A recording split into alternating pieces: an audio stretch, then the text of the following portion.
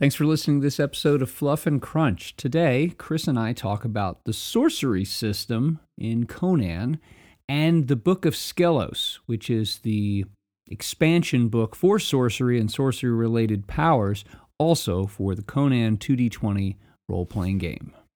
Thanks for listening to Fluff and Crunch, where we talk about the connection and sometimes disconnect between system, setting, and story in tabletop RPGs.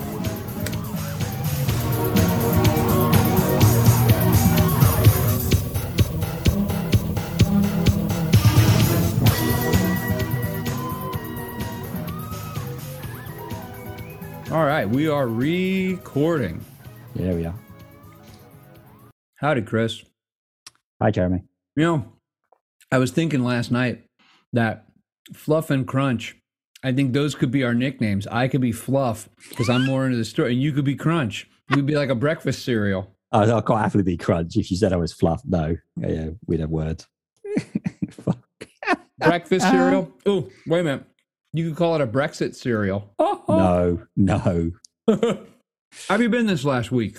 And some. Apart from what you been up to?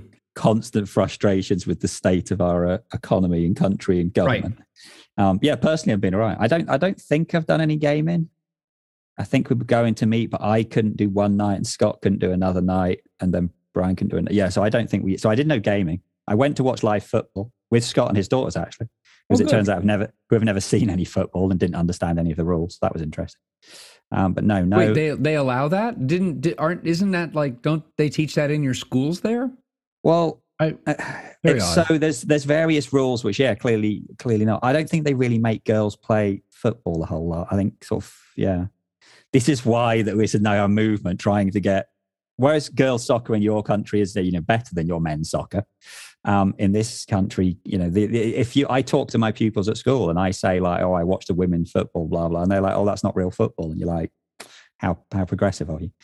But I guess it'd be like women playing, NFL in your country, which as far as I know, doesn't really happen. Or if it does, it's not big.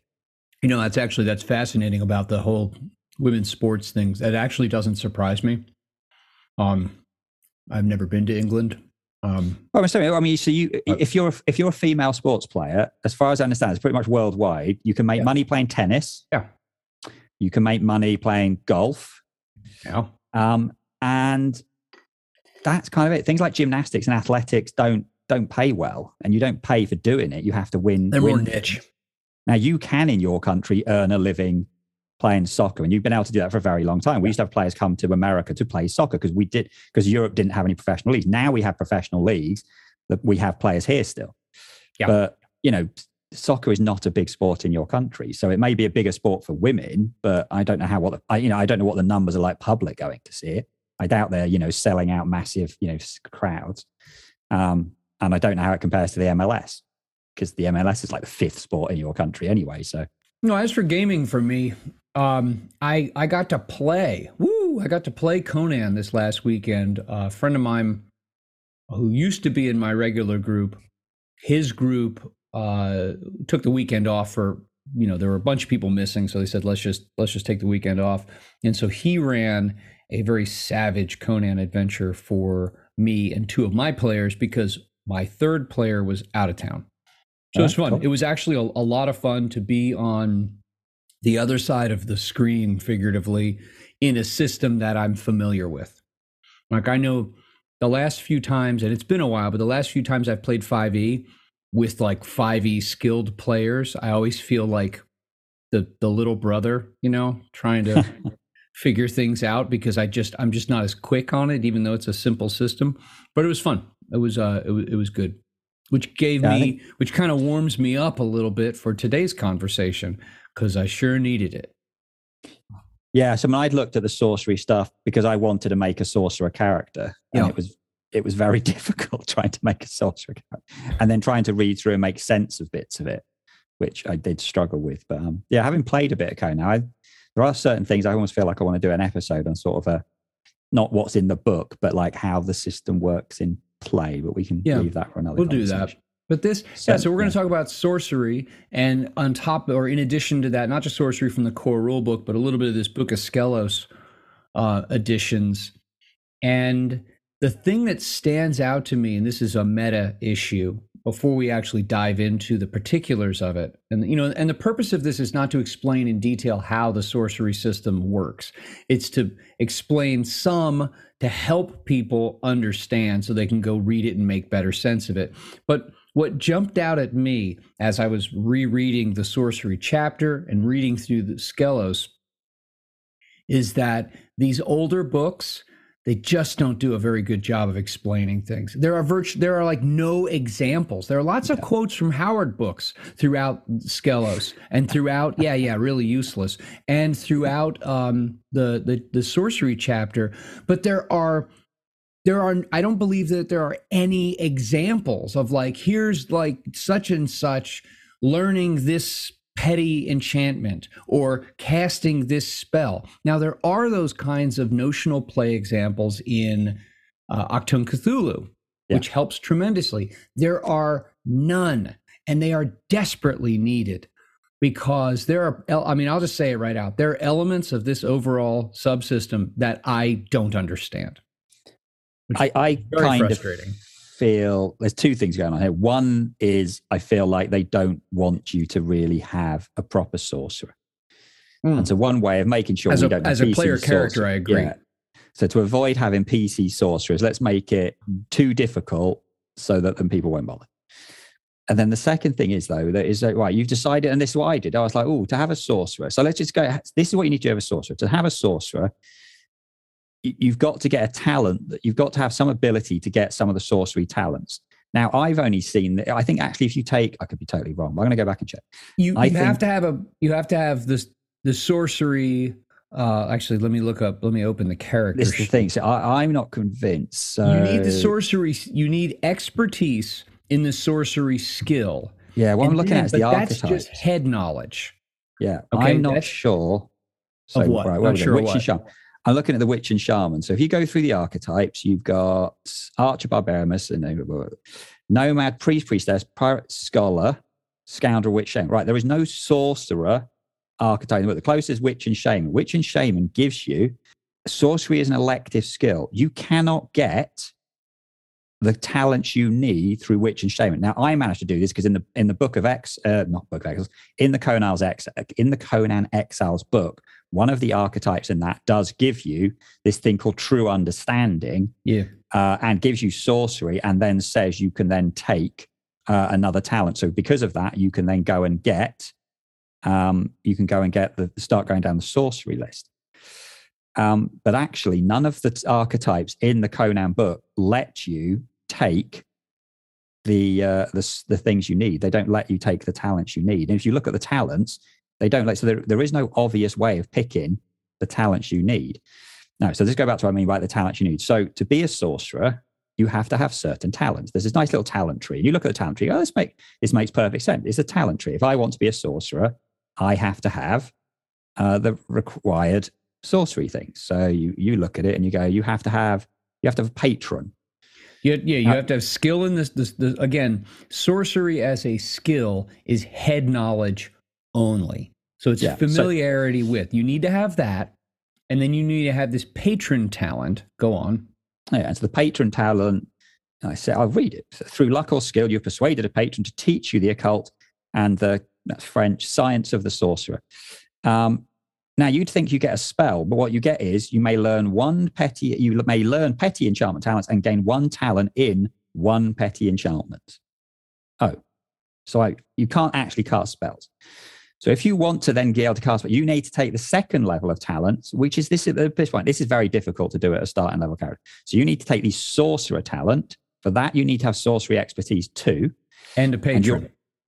And the patron. And you gain, you reduce your resolve permanently by two combat dice. So that could be 4 potentially. Yep. And then by doing that, you gain 1 spell. So potentially at starting level, you might be able to cast a spell. And then essentially there's more talents that go up there. And as you go up the talent levels, you get more spells, but you reduce your resolve more, and it kind of gets worse. To the kind of point, this is why really a PC shouldn't be doing it. But if you've really got your heart set on being a sorcerer, you might be able to start with 1 spell. Yeah, the something else to add in the Book of Skelos, which is it's the 140 something page sorcery source book. It's a separate volume. There are a bunch of archetypes in that. Yeah. So there's a lot of guidance for building sorcerer or magic characters from the jump in that other book. But you're right. In the core book, you really have to go out of your way. Although I'm going to defend this a little bit from the fluff side of things. Sorcery is not magic. That is, you need to, when you're thinking about what's the place of spell style, ritual style magic in Conan versus D&D, I think probably the best thing to do is think of this as sorcery and that as magic. And those are different things. And there's like a value issue that's attached to sorcery. And incidentally, if you have the Book of Skelos and you haven't dug through it, or you have access to it, chapter 7, sorcery campaigns, in the first few pages of it, does an outstanding job of framing the place of sorcery in the Conan world and why it is the way it is. And frankly, they come out and say, we left a lot of this ill-defined because we wanted to leave the wonder and the danger and the creepiness there. And so, and it says right out that the burden of this is there's far more of a burden on the GM because so much more of this is narrative than in other systems. It doesn't come out and say D&D, but it clearly implies D&D by mentioning, specific spells and schools of magic and magic stores and how those things don't exist. So think of magic as one thing and sorcery as another. Conan's got sorcery. I mean, this is also it's really hard to build one of these characters, but that is by design to fit the world. And this plays into the idea of if you were trying to build towards a sword and you're playing like a shaman type person, you probably have no actual what we consider magical power. You have these enchantments and your petty enchantments, these things like we have exploding powers and exploding powders, like fireworks, and blinding powders and burning liquids, and then talismans, so charms. And a bunch of different poisony type things, which all come under lotus pollen. That's exactly what you expect a shaman to do in a sword and sorcery type thing. They brew potions. I mean, like alchemy is a whole thing in Book of Skelos. Yeah, but that would be it. You're brewing potions.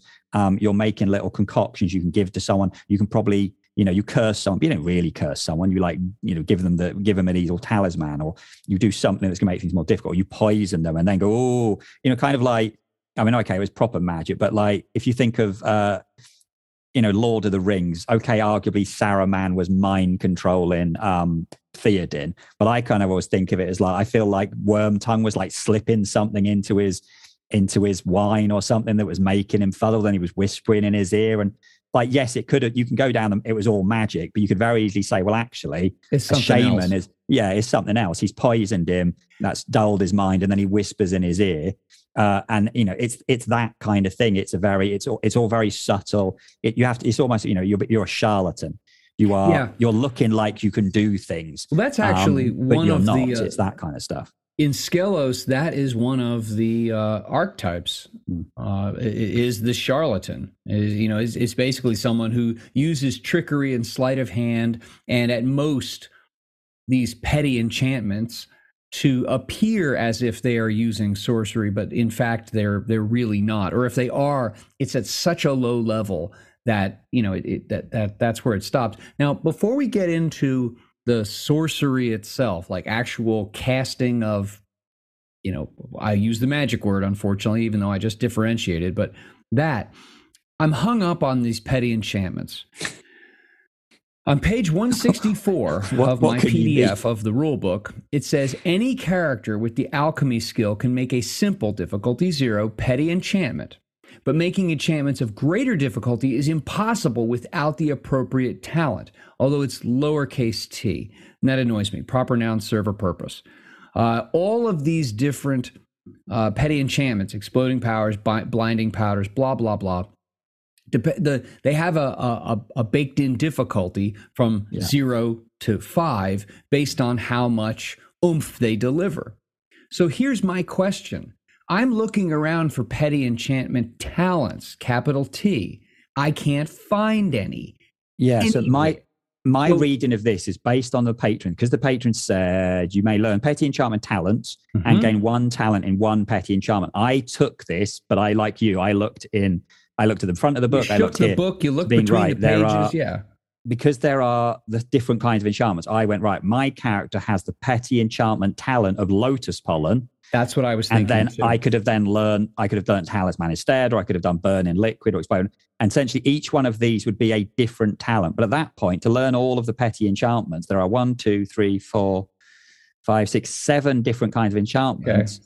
And that's almost as many as there are sorcery talents. So I have another question that's going to gum up the works. I inferred the same thing, or I assumed the same thing, that each of the categories of petty enchantments you would take as a talent. Yeah. I'm also assuming that they are the same distance from the initial talent. Yes, that would enable them. Yeah. So because the way the talent trees work and how you pay more as you get farther away and deeper. And this really annoys me, actually, because they provide all these nice talent trees. Why didn't they just provide a freaking talent tree or show where these fit? You as the reader are left to infer that this is the case mechanically, and then you don't have any guidance. So I'm assuming the same thing you are. I'm assuming that they are all of equal value. They sit alongside one another. There is no hierarchy between them. But here's my other question. Yeah, I've got another one that bugs me about. Maybe it's the same as mine. That bugs me too. I know that some talents in Conan, some talents have no ranks associated with them. Some do, and some that have ranks associated with them have a maximum rank. If I decide to buy a talent in Exploding Powers, do I have to buy rank 1 to access average difficulty 1 powders? I mean, my assumption was that you can do, because it says you can do all the difficulty 0 ones, and that if you choose to learn Exploding Powders, you can do all the Exploding Powders. All of them. Yeah, it says. But none of the others. But making enchantments of greater difficulty is impossible without the appropriate talent. Now, I actually agree with you because it doesn't mention anything about talent rank. So I'm going to assume it doesn't say either way. Yeah, and this is a pisser, because then this is the kind of thing where you get a couple people around the table and you have to spend time as a group, or the GM has to spend time and then present. This is our interpretation because the rules are not clear. No, so the bit that bugged me is the rules to doing enchantments. Now, there's this thing that says, there's this thing about ingredients, sorry, not enchantments. There's a thing that kind of says that ingredients are necessary. If you have to make something, you have to make an alchemy test. It says if you have if some of the things are scarce, it might be harder. There's a thing here that it says, unless otherwise stated, all petty enchantments use 1 ingredient. It doesn't tell you what these ingredients are, though. Now, that's made easier, at least in Exiles, because ingredients are a thing you use to make other things. So that's not so bad. But when you go to the lotus pollen section, you start having these things that affect per ingredient used, and then like doses. And so you start having things like multiple dose and this dose. And the difficulty is what? Now, this is the one that really blew my mind. For when it comes to some of these poisons, I see on page 166, it says the difficulty is 1 per ingredient used. But it does say on 163. So that makes it harder to make more poison. So you'd be better off doing, I'm going to make 1 dose of poison, which is 1 ingredient, therefore it's difficulty 1. Now I'm going to make a second lot of poison, which is still only, but I'm going to do it just by itself. I'm going to make 1, that's difficulty 1. If I wanted to do 5 lots of poison, according to this, because you create 1 dose for every ingredient, that would be difficulty 5. That doesn't make any sense. And it's things like that. It's super unclear.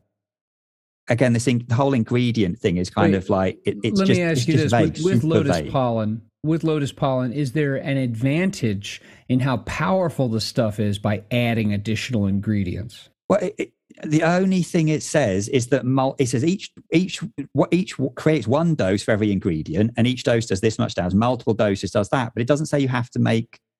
It's not very clear about, right, I'm making something which is a 3-dose bottle, and that 3-dose bottle therefore is difficulty 3. It doesn't say that you can't make 2 separate doses and combine them together to do damage to someone. It's just, it's super. I mean, it's the same as the poison rules. I looked all up and down this book trying to find the poison rules, and one bit in the index refers to something else, and somewhere in the book it says, "Oh, poisons are in such and such a section." And you go to that section, it's not in there. Yeah, and that's about as close as I can get. There is stuff in Conan the Thief on poisons, but again, it's super vague. And I think this is coming back to this idea that really they don't want PCs being sorcerers. They want sorcery. And really, what they're doing then, instead of providing enough clear, actionable rules for players to use, they're providing a loose framework and some, I would call this less rules as I would advice that seems to be generally consistent between, like, say, the different petty enchantments, but really underneath all of this, and then they come out and say it in chapter 7 in Skelos, hey, GM, this is really on you. You need to figure this out. And not only just, you need to decide what you want this to look like, and then you can use our examples as guidance or suggestions to actually come up with this yourself. Or what seems to me by inference is the idea that on the other side of the screen, you're just going to make this crap up as you go. Yeah. And like I said, in Exiles, there was a limiter because the stuff we were mining or digging or foraging, whatever, were actually called particular different kinds of ingredients. And one of them we took to be the stuff I could use for making the alchemist stuff, which meant that we had a specific amount of ingredients. But if without those rules, you really have got like, right, I'm going to go and forage for some stuff. Yeah. How many ingredients do I get? There's nothing. There is nothing anywhere unless there is, and I've missed it. And if there is, sorry. But yeah, Exiles made that a bit clearer. And again, it's the kind of thing. Should we move on to actually casting a spell then? So you've read, I haven't really looked at this, but I thought when I had looked at it that it made sense and works. But from what you've said, I'm thinking maybe. Well, no, actually casting a spell is a little more clear, although the way the spells are presented is a little bit confusing until you decide how you want to interpret it, which I think that applies to so much of this. So you have like a spell description. There's a difficulty. That is the difficulty to cast. It's a sorcery test when you cast the spell. It has a duration, and it has the cost in resolve to learn and the cost in resolve to cast. That cost is the amount of permanent resolve needed to learn the spell and the amount of resolve it takes to cast. Yeah. So you give up 2 challenge dice of resolve permanently by taking the sorcery talent, right? So you give. Let me go back and make sure of this. No, that's right. Yeah. You give up 2. Okay. But that could be anywhere between 0 and 4. Right. You give that up permanently. And then each time you learn a spell, it costs a fixed amount of permanent resolve. And I wonder, I haven't gone and looked at, in Skelos, they have some sample sorcerers, and they have a one sorcerer of the age. It's kind of a Hither Comes Conan of sorcerers for that book. And I wonder if is this person's resolve like 2 or something like that. I'm genuinely curious. Let me see what Seraphus of Numidia, what's his resolve? His resolve is 10. How? He might only have 1 spell. I'm not really sure the way it's described, because NPC blocks are a little different. I was looking at the resolve. Right. So your starting resolve is your willpower and expertise. So if you've got a willpower 12 would be, if you had a willpower of 12, that'd be amazing. If you had a discipline of 4, so yeah, 15, 16 would be the absolute resolve you get up to. So yeah, 1 spell and then learn another spell, you're back down to 10. If you only start with, so that's within the, but if you do manage to get to the point, you have multiple spells. No, you're not. And you're the not trouble have is, any resolve. Not only is your permanent resolve is going to be lower. And I suppose, are there ways during, throughout like experience that you could increase? Could you increase your willpower with? Okay, it costs a lot. You could, in theory, increase your willpower, and you could increase your discipline. But obviously, you have a maximum discipline of 5. You could increase your resolve Like you could backfill some of those points, but the problem is your resolve is going to get beaten down, and then every time you cast, you're taking that resolve damage, which is not permanent. It comes back at the end of the scene. But I mean, the idea of a sorcerer having like 4 or 5 or 6 spells, you know what? You're going to show up and do Steely Glare, and they're going to run away. But actually, I really like that. I like that you kind of buy into these people have so messed with to take the power they have this massive weakness, which is like, they're glass cannons. I quite like that. But the trouble though is, I mean, like, no, that's a good point. Yeah. Thulsa Doom sure as heck wasn't like that. You know, so that I think this is a problem where the mechanics of this, I get where they're coming from for a character. Like they wanted to make this really dangerous. You're playing with fire as a player character with this stuff. The problem is, how does this work out for, excuse me, the all-powerful or seemingly all-powerful sorcerer king Nemesis, who is, well, I mean, luckily, if you build if you build a NPC, you don't build them like you build a PC. You build them a different way, and because of that, you could fudge it. The other thing is actually, if you had a character and we're talking here about a character with a willpower of 10, 11, 12, and a discipline of 4 or 5, actually at that point, your willpower your discipline tests are sort of on 15, 16. If someone tries to do a kind of a mental attack against you, they're not failing, and they'll have Doom. That's true. So those guys are rolling 5 dice. They're probably actually getting. That's true. They could potentially be rolling 6 or 7 successes. So actually, you probably aren't beating them. If you do manage to beat them, if you do wipe them down, they're going to go down very quickly. That's the downside. But actually, so interesting. Let's get back to the spell casting, because you asked about that. The spells are a little odd the way that they're presented.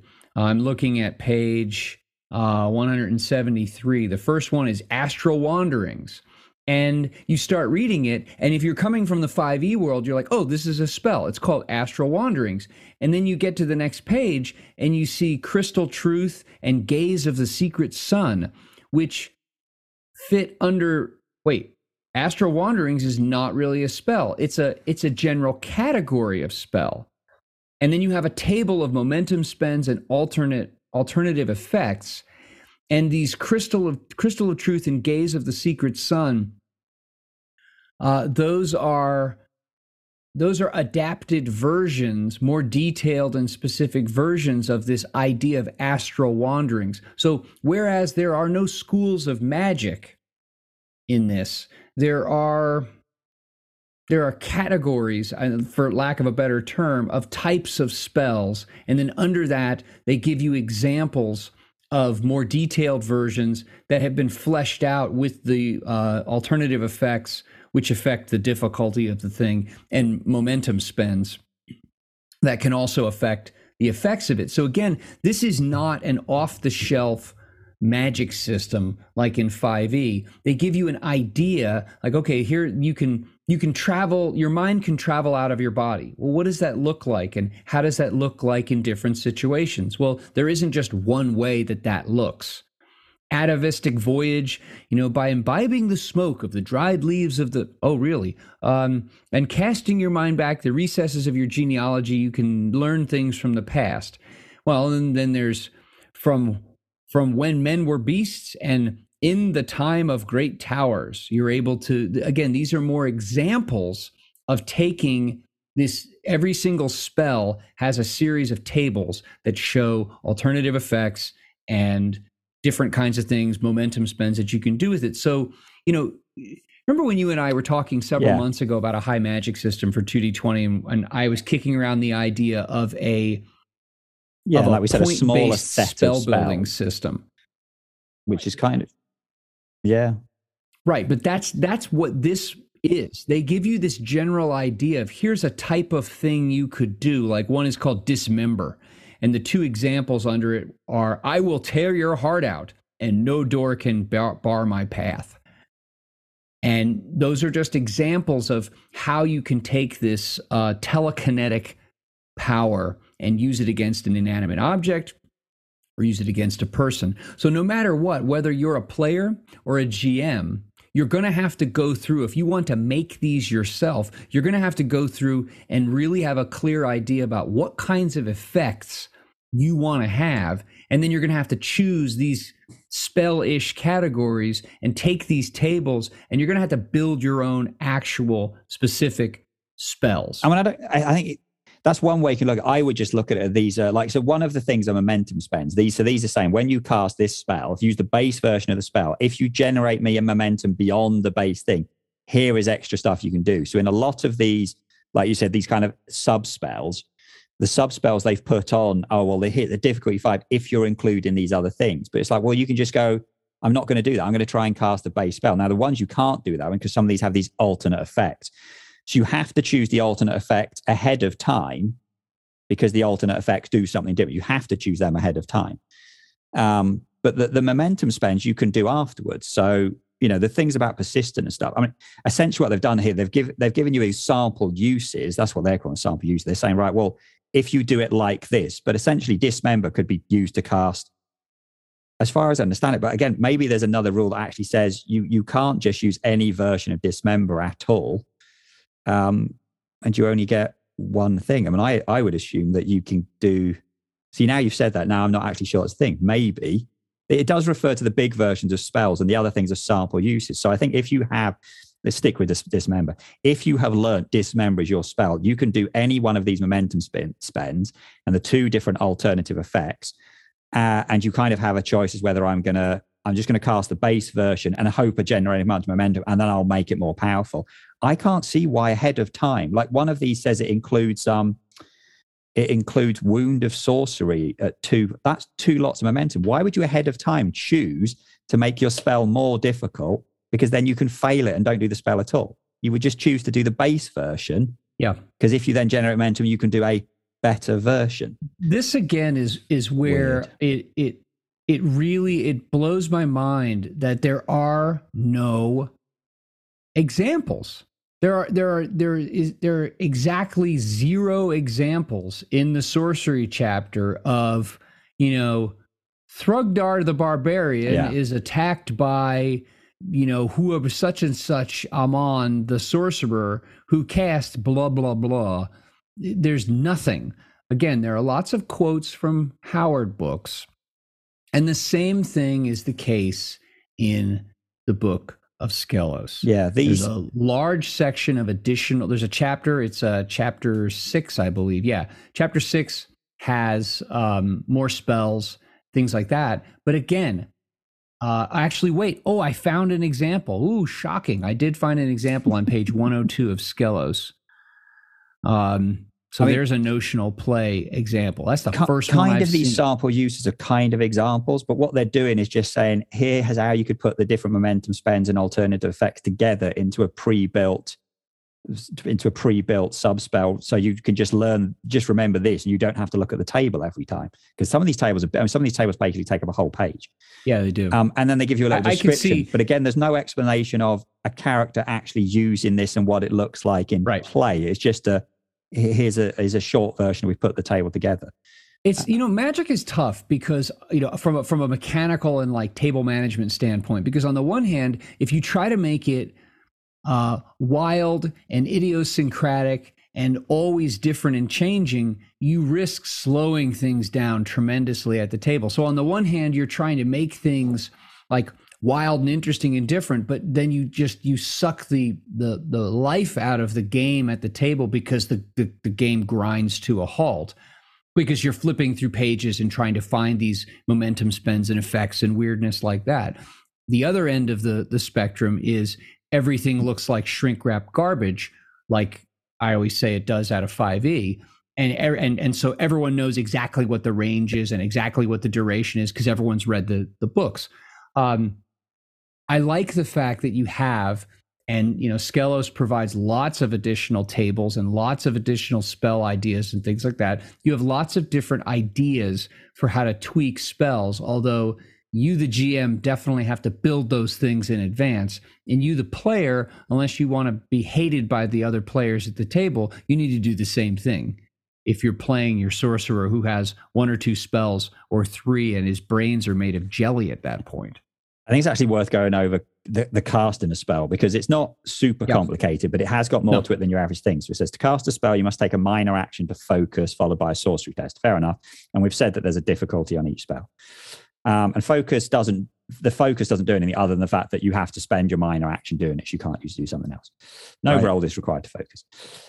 Sorcery is inherently dangerous. Each failed dice roll, so this is on your sorcery test, automatically causing a complication, and a result of 20 causing 2. And if you choose not to focus, the sorcery increases the chances of additional complications. Instead of occurring on a roll of 20, right, so it'd move it down to 19 to 20. So suddenly, it's like, wow. Casting a spell is brutal. Yeah, I mean, it's like you can easily just chuck the complications. Now, at least the unlike Achtung Cthulhu, where you're always rolling for the amount of damage, of stress you take, this is a fixed amount. Yeah. And it's usually the amount that you need to spend to cast the thing is those are actually pretty low. But of course, you've given up so much to get them in the first place. But yeah, that's a key point. You get complications for every failed roll. In addition to you get a double hit if you roll a 20, which really ups the ante of it. You've definitely got to be in a position where you really want to cast a spell. This isn't like a magic system where you're like, oh, I'm going to jump into combat and start casting spells. You're like, no, you really need to be certain that you want to sacrifice to cast a spell because you're going to have to. So then what I'm looking at is then it goes into this thing about consequences, but I'm not sure this is fully explainable. Sorcery always comes what page? It's with a casting a spell, so it's on 170. Sorcery always comes at a cost, blah, blah, blah. Each time sorcery is used to cast, control, or counter a spell, the Games Master has the authority, random, to turn the test from a regular skill test into a test for consequence. In a test for consequence, the sorcerer is guaranteed to succeed in the casting of the spell. So it automatically goes, but at a horrible price. The player makes the skill test as normal, adding up successes against the difficulty momentum spends of the spell being cast. For every success or momentum the sorcerer fails to achieve, a complication is leveled against the sorcerer. Now, I'm looking down through here and trying to see what it is. May ask the Game Master to include momentum spends in calculating the difficulty of test, increasing it by 1. This is this is why would you choose your momentum spends ahead of time? This is making it more difficult. Should the Games Master not wish to use a test for consequences, we can ignore that. But then it doesn't say what these consequences are. I think what they're doing there's nothing else. Yeah, they're in the odd thing is in the core book, there's so much that's left out. And frankly, I have never run sorcery. Yes, so. Because it's such a headache. But in the core book, there's a lot that's left out that Skelos actually comes out and admits. Again, chapter 7 here. Let me get to the page. And it's like they finally show you what the wizard is doing behind the curtain. I don't think they still don't explain consequences. Oh, here we go. And this is Book of Skelos, page 108. In Conan, magic is far less codified and more mysterious. Wizards in the Hyborian Age learn not from schools, but from random patrons, some of which are demons. This is a darker magic. In fact, there are only a few instances of, in scare quotes, good sorcery or sorcerers. Sorcery is not just unnatural, it is essentially evil. This is a paradigmatic shift from most modern fantasy, where a Manichaean battle between good and evil magic often serves as a central tension in the narrative. No such duality exists in the world of Conan. Sorcery is almost always evil and is rarely opposed by itself. Instead, it is men, brave but mortal men, that stand against the dark tides of corrupting magic. Okay. When in doubt, keep it mysterious. There we go. And then it says, this is on page 109. This is about in regard, how do you keep it mysterious? To do this, the game master should feel free to wield a firm hand when it comes to the unnatural in the world they paint. Sorcery is not to be trifled with. Supernatural beings should be feared. Conan himself spends some fair amount of time running from horrors rather than fighting them. Narration comes before mechanic. You, on page 110, you as a game master must resist the urge to lean too heavily on the rules, again in scare quotes. By necessity, we have created rules for magic. These rules are flexible and seek to model the magic in the original stories. Narration comes before dice rolling. The effects of some of the things done by Thugra Khotan in Black Colossus are not written down anywhere in the rules. Such and so, Akavasha, the vampire is not a vampire in the traditional sense. There is no race of her kind. The more we categorize and number the unnatural, the more mundane it becomes. I happen to agree with that. As a game master, you'll note sorcery is purposefully simplified. I don't know about that. The depth comes from you and your players' imaginations, not a tome of rules and spell descriptions. So in a way, they've laid out a case, and I get it, but the trouble is that it's actually not simplified in how, because they've left so much of it vague and unexplained, that it's actually more complicated than I believe it needs to be. This requires, if you want to make sorcery and have it operate by the rules, you're going to need to house rule a lot of this stuff. You're going to need, as GM, you're going to have to decide this is how this functions. And I guess that's what they intend for you to do, but it's a little bit annoying. I mean, I kind of think it's still pushing towards this idea of only NPCs should be wizards. And then if NPCs are wizards, then they don't have to follow the same rules because they don't have the same stats and stuff necessarily and skills that a PC does. So they can fudge a bit. And that's one of the things that always bugs me about D&D, or I believe, I haven't read it, but one of the new D&D Monsters books moved away from this, because one of the things that always drive me crazy about Pathfinder and D&D is when you have characters that don't have spell-like effects, they have spells. And so you'll have the readout, the monster description, and then it says they have this many first level, and and it tells you all the spells, and you're like, I don't know all those spells. Now I got to go flipping through a book. I don't want to have to go flipping through the player's handbook for all these spells. You pick I'm going to cast this one because this sounds good. And mostly you just stick to it. And I much prefer it when they just have like a thing that they can do and it explains the thing that they can do. Now I believe in one of the newer, I think they did a multiverse book, which supposedly just rewrites existing monsters, that actually they may have rewritten a lot of those to try and take out some of the spells and put in spell-like effects, which I don't know if they did because I haven't read it. And that's the kind of thing you get away with here. You can just go, right, well, actually, my NPC guy is going to have these stats and he is going to, I mean, they must have, do they have evil sorcerers in the book? They do. And they're not really listed. They list their abilities in the same manner as they would list special abilities from like some tentacled horror or a flying ape or a bandit or something like that. And so they're not broken down in that way that your 5e stat blocks are. No, I mean, it does just say that. I'm looking at sorcerer and it does just say blah, blah, blah. Usually tend to have between 2 and 4 spells.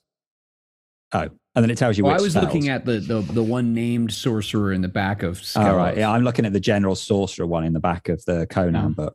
And in that case, this guy's kind of got, resolve 10 and but he doesn't have, sorcery isn't a skill. So he doesn't have a high field of expertise. Right, yeah. If you stick to the rules as proper, this guy could do himself in trying to cast spells. He's just going to be generating complications. I want to point out a couple of things about the Skelos book, because I do think the Skelos book, while it does add some layers of complication because it doesn't resolve some of the issues, a lot of the issues that we have out of the sorcery chapter, but it does give you a lot of background about like the story side. It's about 50 some pages, or no, about 30 some pages of just background of the place and the history and whatever of sorcery in different parts of the Conan world, and gives you some ideas. There's a lot of good story ideas that, at least from my perspective, in the Book of Skelos. Chapter 5, and I think this is really cool. They have sorcerers and their followers. That's what it's called. And there's this whole subsystem of how to create a cabal, some kind of group of cultists or followers who provide boons. That's what they're called, which are story and mechanical bonuses and boosts to the leader of, or someone who has access to the support of, such a cabal. There's also information in there about how cabals could act as opponents. So if you wanted to create some kind of a, we always see cults, and I know there's a Nameless Cults book, but there's a nifty system in here for building a group that then you can almost treat the group like a character in a way that it would affect the player characters and affect the story. I think that's pretty neat. The advanced rules for sorcery, which is chapter 6, adds necromancy and astrology and mummery, which is just, sleight of hand and BS. Illusion. Mesmerism, which we talked about a little bit by text, which is very confusing. Well, I mean, because I decided that I was going to go mesmerized, because once you had, it doesn't actually give you a talent tree, but it has talents, and without the trees, you can still work it out. Which is annoying, because this and Infinity and Mutant Chronicles are the talent tree games. Yeah. And yet it gives you these new talents, or it implies that these other talents exist without saying so, the petty enchantments, and it doesn't give you the tree. I'm like, come on, people. But when I started trying to look at it, the rules get super, I mean, like I looked at it and I've looked at it again, and I've looked at it a couple of times now, and it gives you these desired states for the person you're trying to do the thing on, and the difficulties ramp up. And then there's a bunch of momentum spends. And then it goes on to this thing about the mesmeric trance. But then it gets very confused, right? So am I meant to put someone in the trance, and then I've got to choose what I'm going to do? That's how I read it. And then it starts them in a trance, and then they become open to suggestion. Yeah. But it becomes one of these different abilities. But it becomes so complicated then. You're right. So I got to do one action to start the trance, which I've got to be doing something first. And then once I've done that, then I can do this particular technique thing. And it's just like, this is... And when I've used it, I've just fudged it and just gone straight for like, right, I'll give him a, bonus die. And I have ended up just fudging it because it wasn't relevant, that it worked exactly like it said in there, because it was just helping out, it was one of the players and they could do it a bit. And funnily enough, most of the time someone comes up and starts a fight and you can't use it at all. So it wasn't strictly relevant. But again, it's one of these things where they've added in something nice and new, which is cool. They've added it in, but then they haven't gone into it in enough detail to make it helpful, and it doesn't have examples, and it's all very confusing. So you kind of like, either wish they put more time into it or just left it out completely. They've done this halfway house. I think and this is inference, I think the authors of this looked at sorcery in Howard's stories and said, this is dangerous, it's fantastical, it's not easily defined, it's not easily quantified, it's not consistent from one practitioner to another, and even one practitioner one day to the next. Okay, it's supposed to be weird, wonderful, and horrible. It's supposed to be all those things, and scary. And I think that instead of trying to provide comprehensive, coherent, cohesive rules, they just provided a whole bunch of ideas and what amount to suggestions to provide some guidance, but they were a little coy. They were less coy in the Book of Skelos in coming out and saying that, but they were definitely more coy in the core rule book. I mean, when you read the rest of the core rule book for character creation, it's very crunchy, it's very defined, it's very specific. Combat, all those kinds of things. And this chapter it's this odd outlier of vagaries, when they should have said, this chapter really is suggestions, not rules. We're here to try to impart an idea and a spirit based on our interpretation of this kind of sorcery. But they didn't do that. And so it's this, like I said, it's this oddball thing on your dinner plate that doesn't taste like or feel like or chew like anything else on the plate. And you're wondering, why is this here? How does this fit? So I think if you're going to do, if you want to have sorcery characters, good luck with that. Good luck unless you're cool with, okay, my character has jellied brains and knows 3 spells, and that's it. Because that's the most you're going to get out of it. If you're a GM and you want to use sorcerers, you have to just accept and be okay with, you're not fudging the rules. There aren't rules. If rules are hard and fast things to which everyone is answerable and they're consistent and coherent, there isn't that for sorcery in this game. And I think that the authors presented it that way. They were just coy about that. You just have to accept that as GM. And if you want the, you know, monstrous sorcerer to have all kinds of spells, that's what you do, because it's your game. Yeah. And you're not breaking the rules. I think that's this matches the setting very well. All, you know, the big sorcerers in Conan are bad guys. And even the people who kind of do a little bit of sorcery, or they dabbler, or they're really charlatans, they're also bad guys or NPCs. They're not, you know, they're not the players. Now, it's a shame that the book doesn't make this clearer that that's what they aim for, whereas Skelos, like you said, basically spells it out. And considering there is an entire book which is purely about sorcery, I would have liked that to have way more explanation of how it's all meant to work, because like you've given us a whole nother book on just sorcery, and yet the sorcery rules are still a bit vague and not clear. So you could have cleared it all up in this book. That is annoying. I think, at the end of the day, I feel like you're not really meant to use this stuff for PCs. It really should just be for NPCs and to give the GM ideas. Where that is a problem is, obviously, we've said repeatedly, if you're thinking of playing a fantasy game, but you don't want to play Conan, what can you use as a base? And this is why we've said repeatedly, Conan doesn't really work, because the spell system in Conan isn't well codified. It's not well explained. And it's really meant for this not to be, you know, not for the eyes of players to some extent, which is why we've said actually Acton Cthulhu is a better player to work from, which is why, again, we would hope that when Cohorts Cthulhu comes out, which I kind of expected when it was announced in sort of March, April, we would have had the pre-order for it by now, and we'd have some PDFs. Well, they're still doing play tests, though.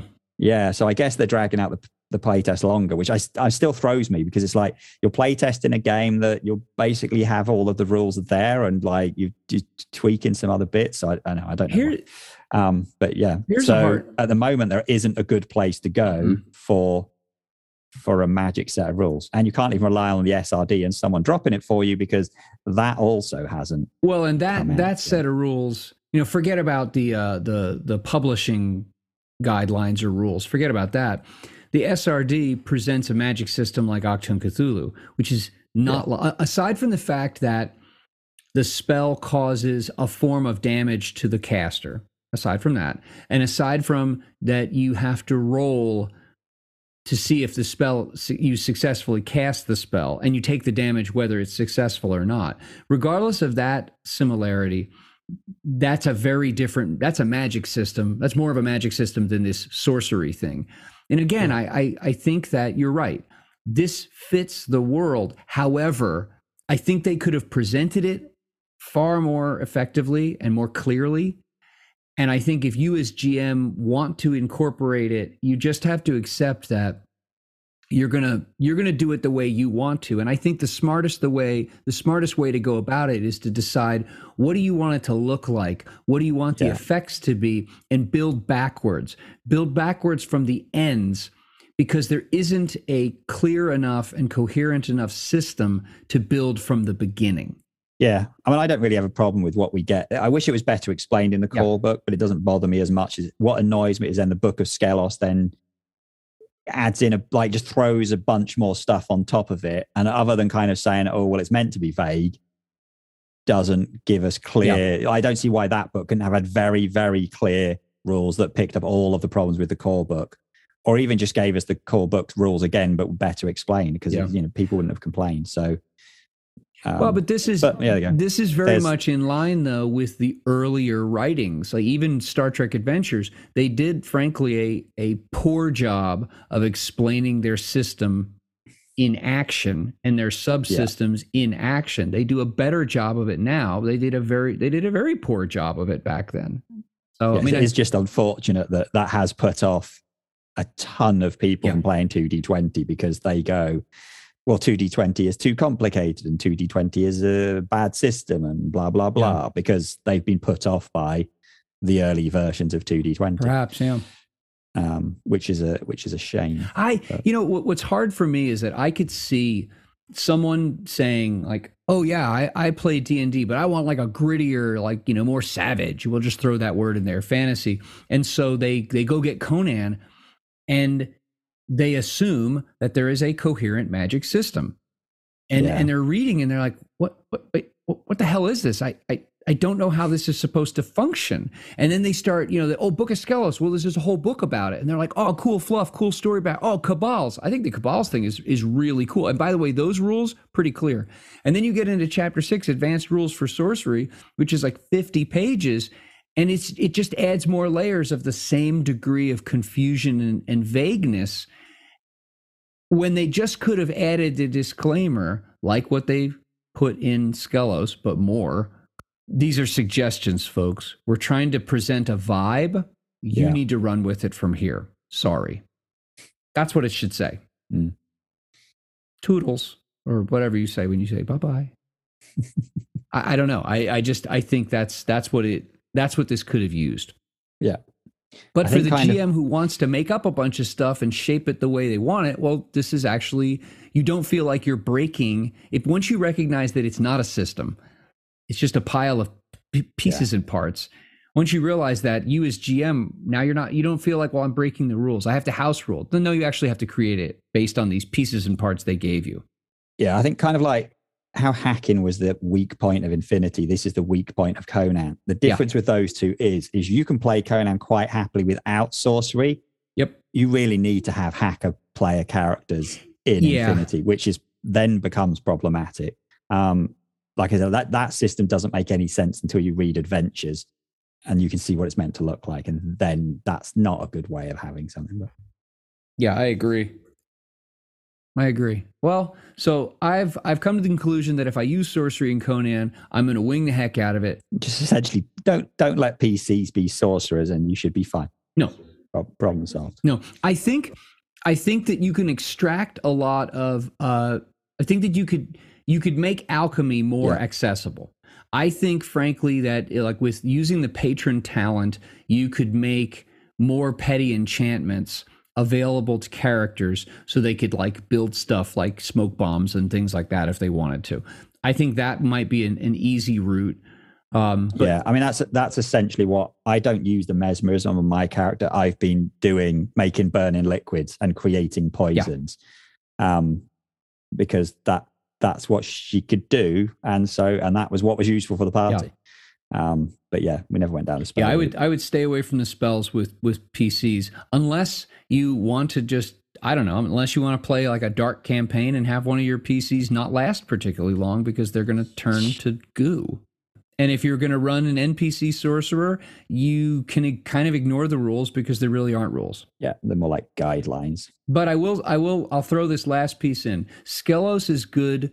Even if you ignore chapter 6, that 50 pages of the 140 some odd pages, there's a lot of good story ideas and background and the Cabal system and story ideas, not necessarily explicitly stated, like here's an adventure idea or seed, but in reading it, I had a lot of, oh, this could happen, or I could do this. So Skelos itself is a good book for fleshing out the world. Yeah. I think we did it. Yeah. Thanks as always for listening. And in next week's episode, we're going to discuss how to convince your players to play new and different games and systems. Thank you so much for listening. You can visit our show's homepage at anchor.fm/FluffNCrunch. That's FluffNCrunch. We would really appreciate feedback and reviews on whatever podcasting platform you're listening to this on. Thanks so much.